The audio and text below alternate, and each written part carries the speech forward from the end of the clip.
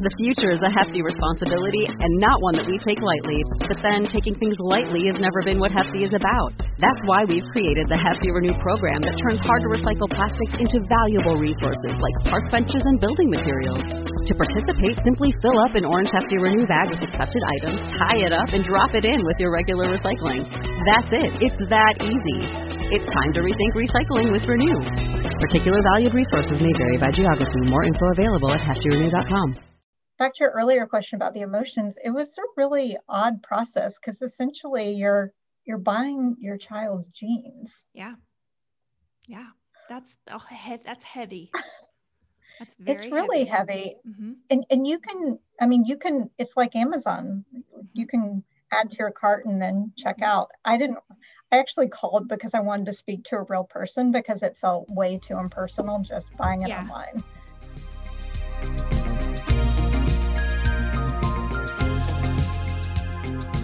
You're listening to the Mommy Labor Nurse podcast, where you'll gain the knowledge and confidence you need to erase the unknowns of pregnancy and birth and rock the newborn days like a boss.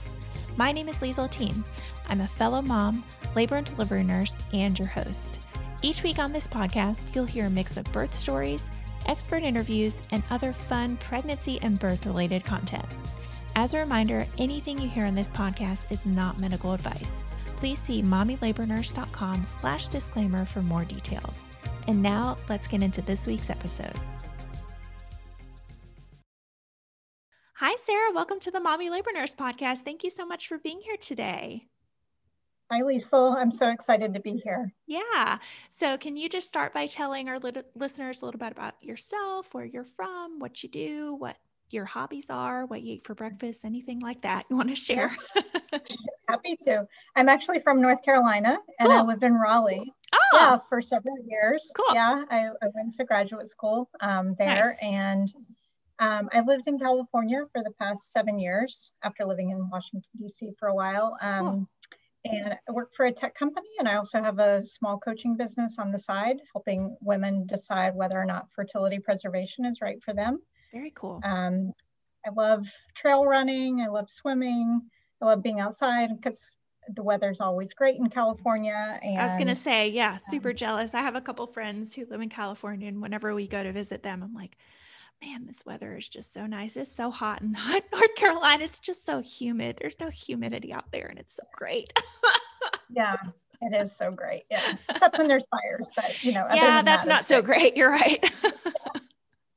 Cool.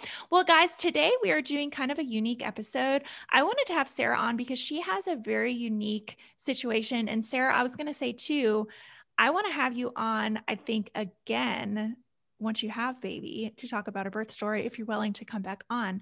So Sarah, without spoiling anything, I want you to kind of go over your story of because we have people submit, what they want to come on and talk about. So I want you to tell me what your submission was all about, and then we can get into your story. Yeah, absolutely. So I am a 41-year-old single mother, or planning to become a single mother by choice. Yeah. Fingers crossed. Yeah. We'll see. And last year when I turned 40, I think it really struck me that if I'm going to have a child, it's kind of now or never. Mm-hmm. And so fortunately, when I was 32, and then again at 33, I did 2 rounds of egg freezing. Okay. So the first time I did it, it was while it was still considered experimental by the FDA. It hadn't been approved yet. Wow. Yeah. And, I got a cohort of eggs from that round. And then I remember meeting with the doctor afterwards, and I felt really good about my results. And she said, you probably have enough for 1 child, but if you want a second one, you really need to do this again. Mm-hmm. So I thought, okay, all right, well, I'll go through it again. So I did that again at 33. And prior to even deciding to do that, I think I was probably in my late 20s when I thought to myself, and I didn't know what the options were, but I decided that if I were not in a serious committed relationship that was going to lead to marriage, by the time I was 32. I was going to do something. And again, I didn't know what the something was, but I wanted to explore my options. So my OBGYN gave me a referral to a fertility clinic. And then that's how I ended up doing the 2 rounds of egg freezing. So my eggs have been stored, I guess, for 8 and 9 years, respectively, ever since, on the 4th floor at this fertility clinic in Maryland. And waiting there for me to decide what to do. And so last year when at 40, I was still single. I'd been in long-term relationships before. One was leading to marriage, and called it off prior to the wedding. And we were in the middle of a pandemic, so meeting someone at that stage didn't really seem very feasible. Yeah, I can imagine. So I understand that. Yeah, wasn't the greatest. Plus in California, I think we were probably even more shut down than the rest of the country. Oh yeah. So I just decided, if I'm going to do this, I'm going to have to do it on my own. And what the turning point was I was having a conversation with my mom, and for many years I kind of contemplated this, but never really felt prepared to do it. And when I thought about doing it alone in California, it just felt really kind of lonely to me and not very feasible. And when I thought about moving back to the small town where my parents live in North Carolina, it just felt a little depressing because I hadn't lived there in so long. Yeah. So my mom said, well, what if we come out and help you for the first year? So she and my dad offered to come out to California, rent a little apartment and help me for the first year. And that was really the catalyst that got it going. And so from that point on, I just, set appointments and started on the path. And I think that probably for a lot of women, that one of the hardest parts is choosing the donor. So that took a couple of months just based on all the testing that you have to do, both, genetic testing and as well as just kind of, I don't know if you're familiar with it, but it's like online dating. No, I'm not. And I want to hear all about that process, but I do want to go back to when you were 32 or 33 and talk about that and what that was like first, before we get into like the dating aspect and the choosing. Yeah, absolutely. So I met with the fertility doctor when I was 32, and she kind of explained the process. And to be honest, at that stage, I didn't feel a whole lot of emotion around it. It felt like, oh, this isn't my backup plan, and I'll probably never use these eggs. I just want to have them in case. Yeah. And so I went through the process. And for those who aren't familiar with the egg freezing process, it's fairly involved over the course of a couple weeks. You have to give yourself injections to kind of stimulate the ovaries, because what you want to do is you want to take advantage of all of the eggs that are coming in any given cycle. When normally we only release 1 egg per cycle, the idea is that you want all of the eggs to mature at any given time. And so you're given hormones in the injectable form to kind of stimulate that.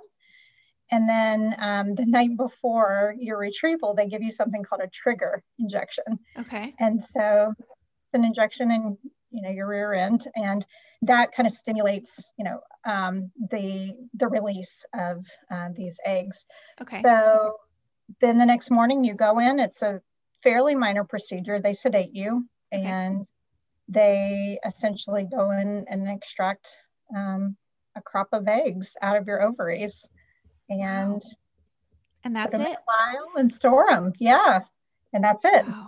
Wow. That is crazy. So how long was that process? Like, how long do you have to just give yourself injections for a few weeks, or like how long is the process? Yeah, I think it's a couple weeks. Okay. You're going in during that process. Towards the end, you're going in daily for ultrasounds, because they don't want you to ovulate beforehand, because if you ovulate, it ruins the whole thing. Got it. Okay.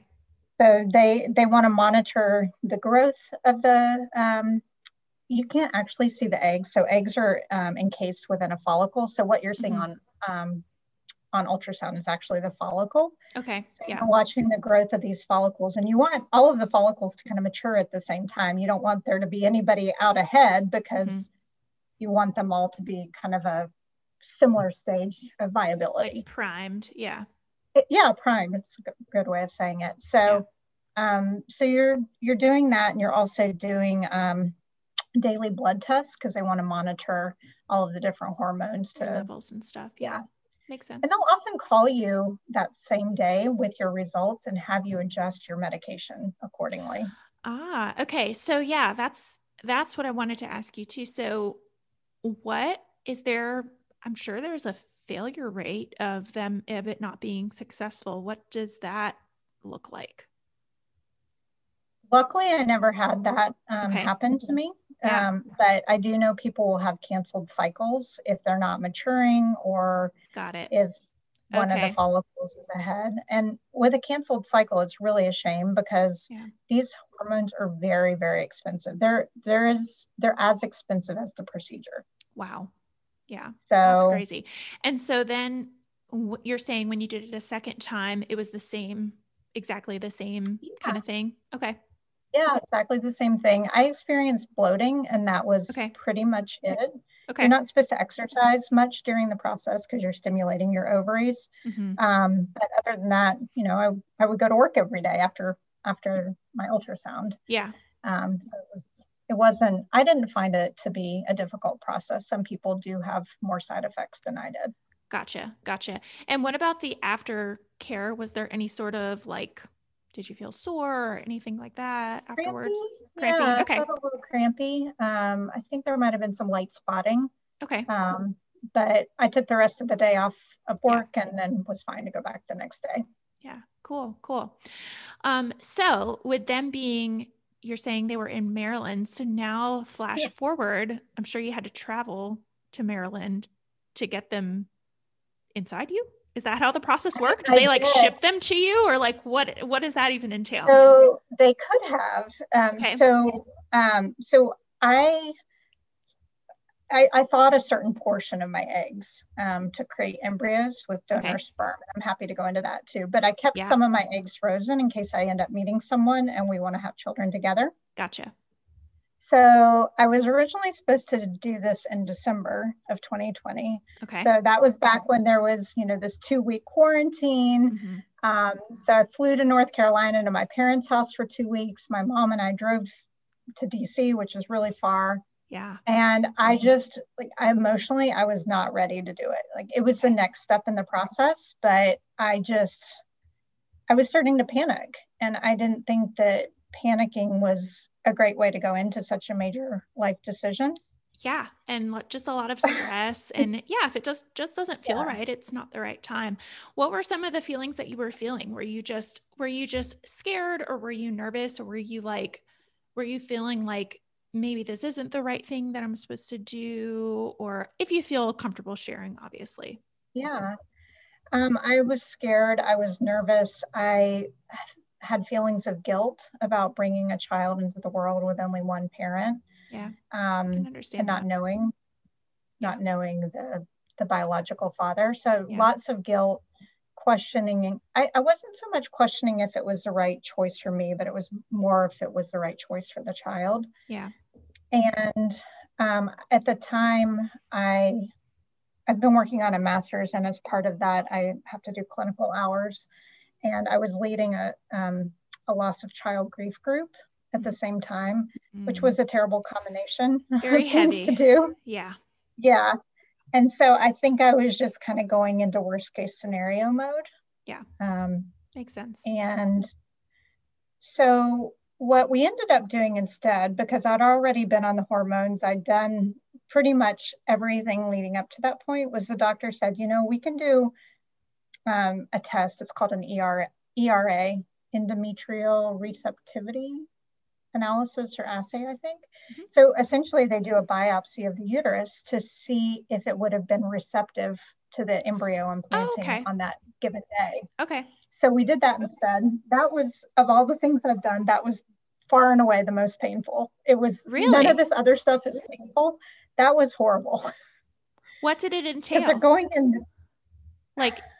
they go in like right up top, They or like go how through your vagina? Oh, so it's more or less like a pap smear, Okay. but it's a lot more scraping. Okay. Gotcha. And I think that my skin got pinched in the speculum too. Yeah. So that just adds to it. So, Yeah.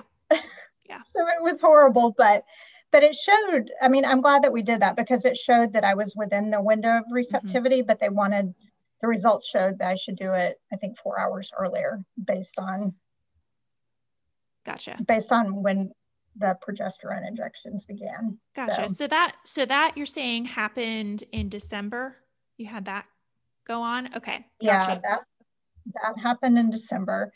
And then I decided I needed to finish school because I work full time and I've been in school full time just to kind of reduce one level of anxiety. Yeah. And to finish my clinical hours. So I decided, okay, I'm going to do this in May. So again, I do all the appointments. I'm doing monitoring here in California, and then they just send the results to Maryland. And my last appointment, I have my little suitcase with me there in the room. I'm going to fly out of San Francisco to DC. This thing is happening. A few days later, and they find a polyp. Oh, okay. So what does that mean? I know what polyps mean, but does that mean that they can't do it at all? Yeah, okay. It means so they don't recommend doing it because basically it could prevent the embryo from implanting, or you could end up miscarrying. Yeah, makes sense. So canceled it all again. Huge bummer. Ugh. Yeah. I had to have the polyp removed, all of that. So okay. It's been a road. Yeah, no, I'm sure. So I do want to go back to the selection process and how that is, and feelings surrounding that, and like how that even goes, and like what do you even look for when you're choosing a donor? Just talk to me all about that. All right, the sound of that baby crying means it's time for this week's segment of Birth It Up Babies. So this Birth It Up Baby says, Birth It Up Baby Sadie was born Friday, April 23rd. I'm so thankful for your classes because we experienced so many different scenarios: induction, epidural, unplanned C-section, and I felt prepared and educated about all of them. Even more so, I felt like my husband was calmer during the whole process because he had an idea of what to expect. Thank you so much. Love that one. Yeah, so we go over inductions, epidurals, unplanned C-sections in all versions of our birth courses because we know that birth is just, sometimes it just goes not the way that you plan it to. So we try to educate on all aspects of birth so you feel nice and prepared for whatever ends up happening. So if you want to learn about the course that this mama took, she took Birth It Up, the epidural series, and she also took Newborn Basics. You can head over to mommylabornurse.com and click on either Birth It Up, the epidural series or Newborn Basics to learn more. All right, let's get right back into this week's episode. Yeah, it's a pretty fascinating process. So there are, in the United States, there's kind of, I would say, probably four, maybe five primary cryobanks. So they likely do sperm freezing as well as egg freezing or embryo freezing there for donor insemination. So essentially you kind of have to, for me, I kind of narrowed it down to the bank first. And it's really funny because one of the banks was close to where my eggs were, but they showed adult pictures. And I think a lot of people want adult pictures, but I found the adult pictures to actually be a turnoff because you would read these wonderful profiles and their baby pictures were so cute. And then it's like, once they turn 25 or 30, it's like things went downhill. I don't know. So, okay, I understand that. Yeah. So I decided, I'm just better off not knowing. Yeah. The other thing that was really important for me was I wanted what's called an open ID donor. So you can choose, I think there's several different categories, but the two primary ones are anonymous or open ID. And anonymous means your child doesn't have any way. I mean, I'm sure with the internet they could figure it out, but the sperm bank does not allow any kind of way for your child to correspond with the donor. And for me, I didn't think that was my decision to make for my child. So it was really important for me to have an open ID donor, which means that at 18, my child can contact the sperm bank and they will initiate correspondence with the donor. There's no guarantee he'll respond, but to me, that was a better option. Yeah, that makes sense. So I kind of narrowed it down to the sperm bank based on those criteria, because the bank I chose only does open ID donors. So those were kind of the first two categories. And then it kind of gets down to more of the online dating stuff. So you can search by all different criteria. I mean, you can search by blood type, eye color, hair color, occupation, ethnicity. I think some of them let you choose religion. Wow.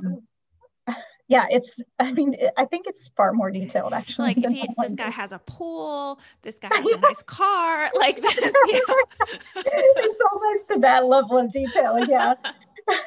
That's great. So, but for me, the health history was the most important. So, the first thing they do is they test you for all of these infectious diseases to make sure you don't actively have an infectious disease. And then they do genetic blood testing on the recipient. And I am a carrier of one thing that's kind of obscure. And so I needed to find someone who wasn't a carrier of that. Gotcha. Okay. And I'm also something called CMV negative. So I guess CMV is like cytomegalovirus. Yeah. That's right. You would know this. So it's not very common, but it's something that they test for. Yeah. So since I am CMV negative, that kind of dramatically reduced the pool, because I guess most people are CMV positive. Yeah. And I think the antibodies can attack the fetus if one partner is positive and the other's negative. Is that how that works? I think so. I don't want to say anything wrong, but I'm not exactly sure, but that sounds right. Yes. Okay. So that dramatically reduced the pool. So from there, there were these guys that were 6'3" and blonde hair. And in my family, we all have brown hair. Everyone is 5'10" or less. I'm 5'3". And I thought, my poor child looks like this guy. He or she's not going to look like it fits in our family. Right. So then I kind of had to weed out the blue-eyed blonde, 6'3" guys. Yeah. So you can also, the thing that was really important to me was the health history. So you get, I think there's like 3 generations of health history. You know what grandma died of, what your paternal uncle had as a child. It is so detailed. It's like a dossier on this. Wow. And you probably know a lot more about that kind of stuff than like, hey, you got married to this person or you're dating this guy. And like this sperm bank has like the whole health history. And like my husband, I don't know what his great aunt, what her medical history is like. Wow. Totally. Yeah, totally. So you have all this really extensive information. And so that was really important to me, because I wanted to, they rule out, I think 99% of the guys anyway, either based on sperm quality or diseases or family history of cancer or family history of, this thing or that thing. So I tried to find guys where there didn't, even with the ones that were screened out, that there wasn't any kind of trend within the family of some kind of disease that can be genetic. Yeah, makes sense. And then the thing that sealed the deal with the guy I ultimately chose was they could choose or not choose to write a letter to the recipient at the end. Okay. And this guy wrote a sweet little letter, and it said to the couple or the individual who receives this. And it felt really special to me that he said couple or individual, because I think a lot of people just assume it's for a couple. Totally. Yeah. And so the fact that he had kind of that level of sensitivity really meant a lot to me. That's very cool. I feel really good about the guy that I chose. And it was back to your earlier question about the emotions, it was a really odd process because essentially you're buying your child's genes. Yeah. Yeah. That's heavy. That's very It's really heavy. Mm-hmm. And you can, it's like Amazon. Mm-hmm. You can add to your cart and then check out. I actually called because I wanted to speak to a real person because it felt way too impersonal just buying it online. Yeah, you're like too far removed. You're like, I this is too big of a decision just to be clicking buttons here. Yeah, exactly. Yeah. Exactly. Yeah. And these guys, they are in high demand. If you don't make a decision quickly, they can be gone. Oh, really? Okay. I was going to ask about that too. So how does that work? Is it like a one shot, like a one embryo kind of like this person that you chose, and now they can't be chosen by anybody else? Or is there a certain number? Yeah, I think most of the banks have a 25 family limit. Okay. So, because if the guys have to go through such extensive testing that the sperm bank pays for, ultimately the consumer would pay for it, but they're coming in sometimes daily for appointments, and they have to go through all this genetic testing and just all kinds of things, and they have to test the sperm quality. And so I think in order, for one thing, for the sperm bank to make any money, they have to make it available to more than one family. Yeah. And so, but it's kind of the honor system because many people forget to report their pregnancies back to the sperm bank, or they choose not to. Oh, so they don't really, like, I don't think they really follow up with you. Yeah. Interesting. I was going to ask you too. So are you able, if you ever do decide to have another child this way, are you able to use that same donor? So I bought 2 vials since I was doing IVF. I forgot how many it is. Let's say millions of sperm within one vial. It's a bunch. But I bought two vials just in case one failed or got lost in shipping or something. Yeah. As a backup. But when I thawed my eggs and had them inseminated, there's multiple embryos. So I still have frozen embryos from that, from the first vial. And then I still have the second vial frozen just in case. And is this, you're saying the second vial is the same person? Mm-hmm. Okay. Yes. Gotcha. Mm-hmm. Gotcha. Yep. Okay, cool. So let's flash forward now to about 2 days ago. Tell me what happened in that journey. Yeah. So after the polyp removal, I was able to go back on the hormones really quickly because you have to do kind of this lead up. Since I'd been on estrogen, they had to give me some form of progesterone to induce a period. And then after the period came, you have to remove the polyp on a certain window. I think it's days 6 through 10 of your cycle. They want to do it before you ovulate. And so after that, I had to wait for a second period to come, a natural one. Okay. And then, so the polyp removal itself was really no big deal. It was more or less the waiting game for all of this. It just felt like eternity. Yeah. And so after my natural cycle came, that second cycle, then I went back on estrogen. So what they do for, the reason why they give you estrogen is to help thicken the lining of the uterus so that it becomes a good home for a baby or for a embryo, I guess. And you would know this, actually. I think it suppresses the production of follicles. Is that right? Yeah. Okay. Because they don't really want you to ovulate. They want to control everything. This whole thing is very and that's essentially like what oral birth controls do too. It's like the same mechanism. Like they're suppressing ovulation, but they're also like manipulating the uterine lining. Okay. So they want it to be a certain thickness. And so after it's kind of reached its desired thickness, then they put you on progesterone because your body's not producing natural progesterone because I guess progesterone is formed from what's called the corpus luteum, which is the leftover follicle after an egg is released. So since women going through IVF aren't producing, their own eggs in this process, they're not ovulating, you have to take progesterone, because if you don't have progesterone in your system, then you'll miscarry. Yeah. So you won't stay pregnant. It just won't latch on. Yeah. Yeah. So, so I'm doing both injectable estrogen as well as kind of vaginal inserts.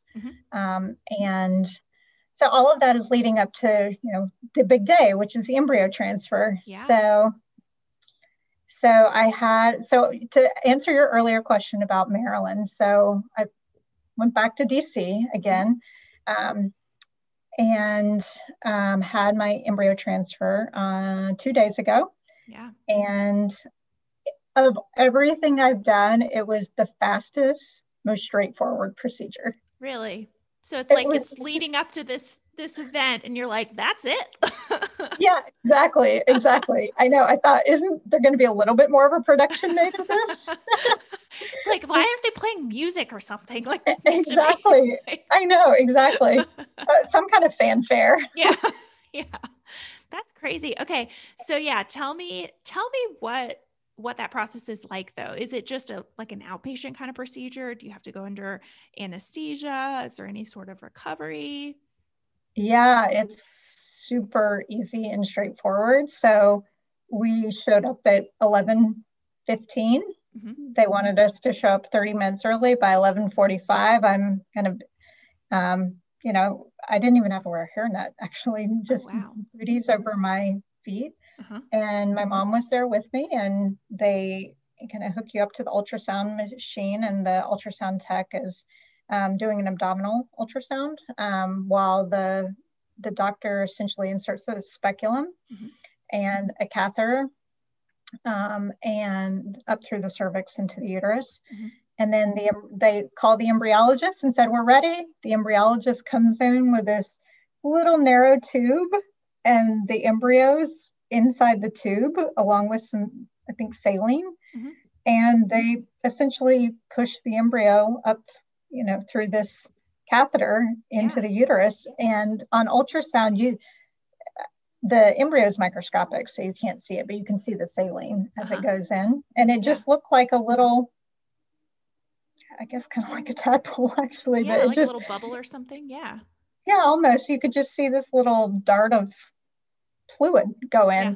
And then the embryologist takes the tube back under microscope to ensure that the embryo is no longer in the tube. And then they say, rest for 5 minutes and then you can go. I thought, 5 minutes? Really? Wow. That's it.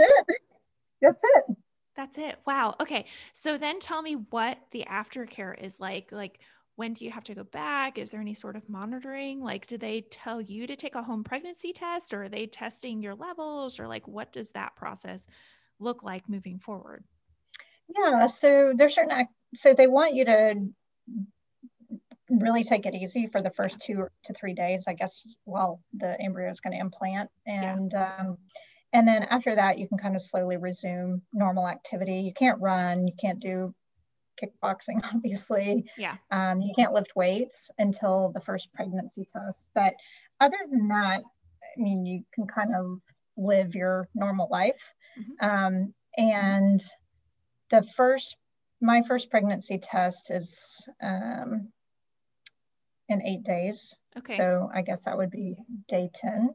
Okay. Post-transfer.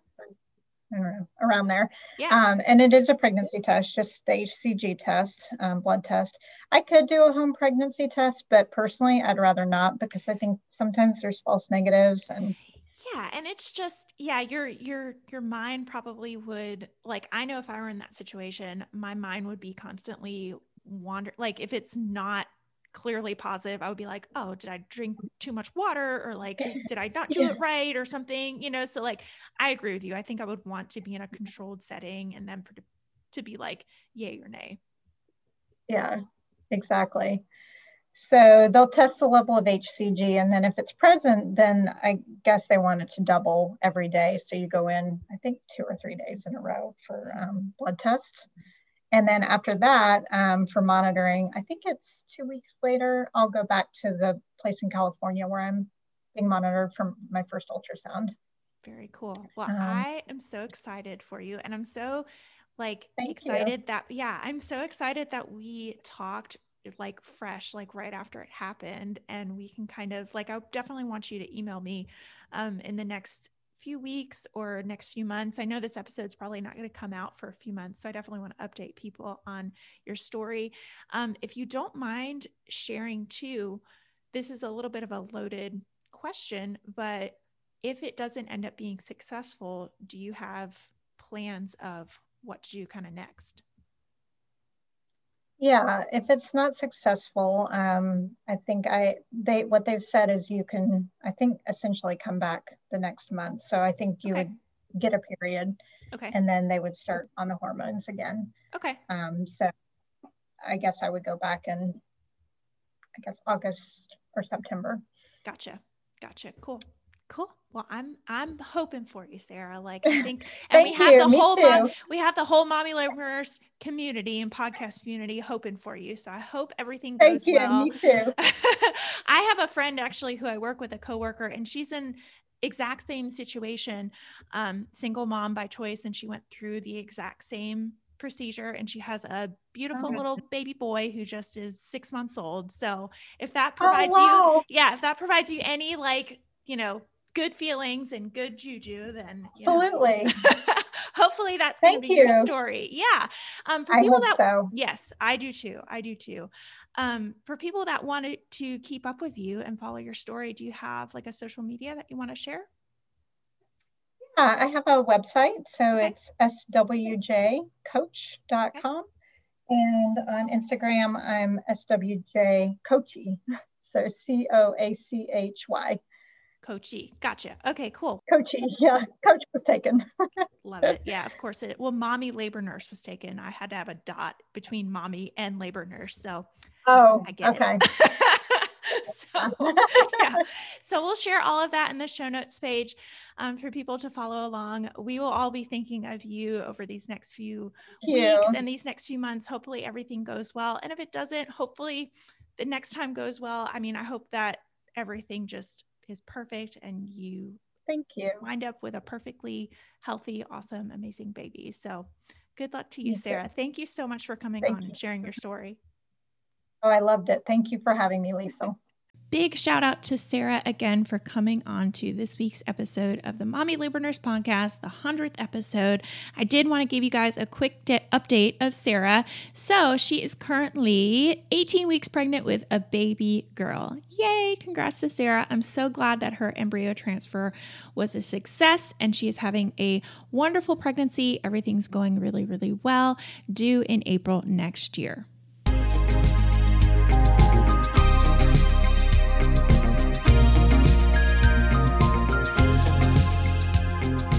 All right, guys, that wraps up this week's episode. Thank you so much for tuning in and letting me be a part of your motherhood journey. It is truly an honor. If you like what you heard, don't forget to hit that subscribe button so you never miss an episode.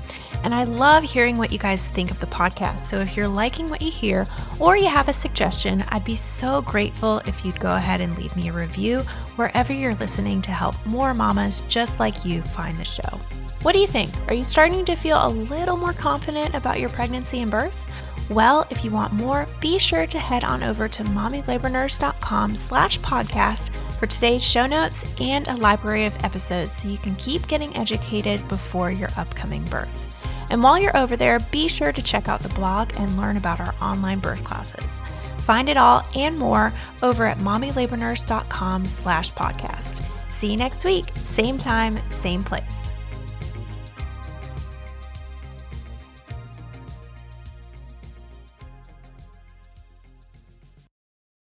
Save big money on plant protection supplies. Now at Menards. Defend your garden with Triazicide Insect Killer. Its fast-acting formula protects lawns, vegetables, and many other plants. It kills more than 260 insects by contact, above and below ground. Choose from ready to spray, concentrate, or granular. Save big money on Triazicide Insect Killer at Menards. And check out our weekly flyer on menards.com for all the great deals happening now.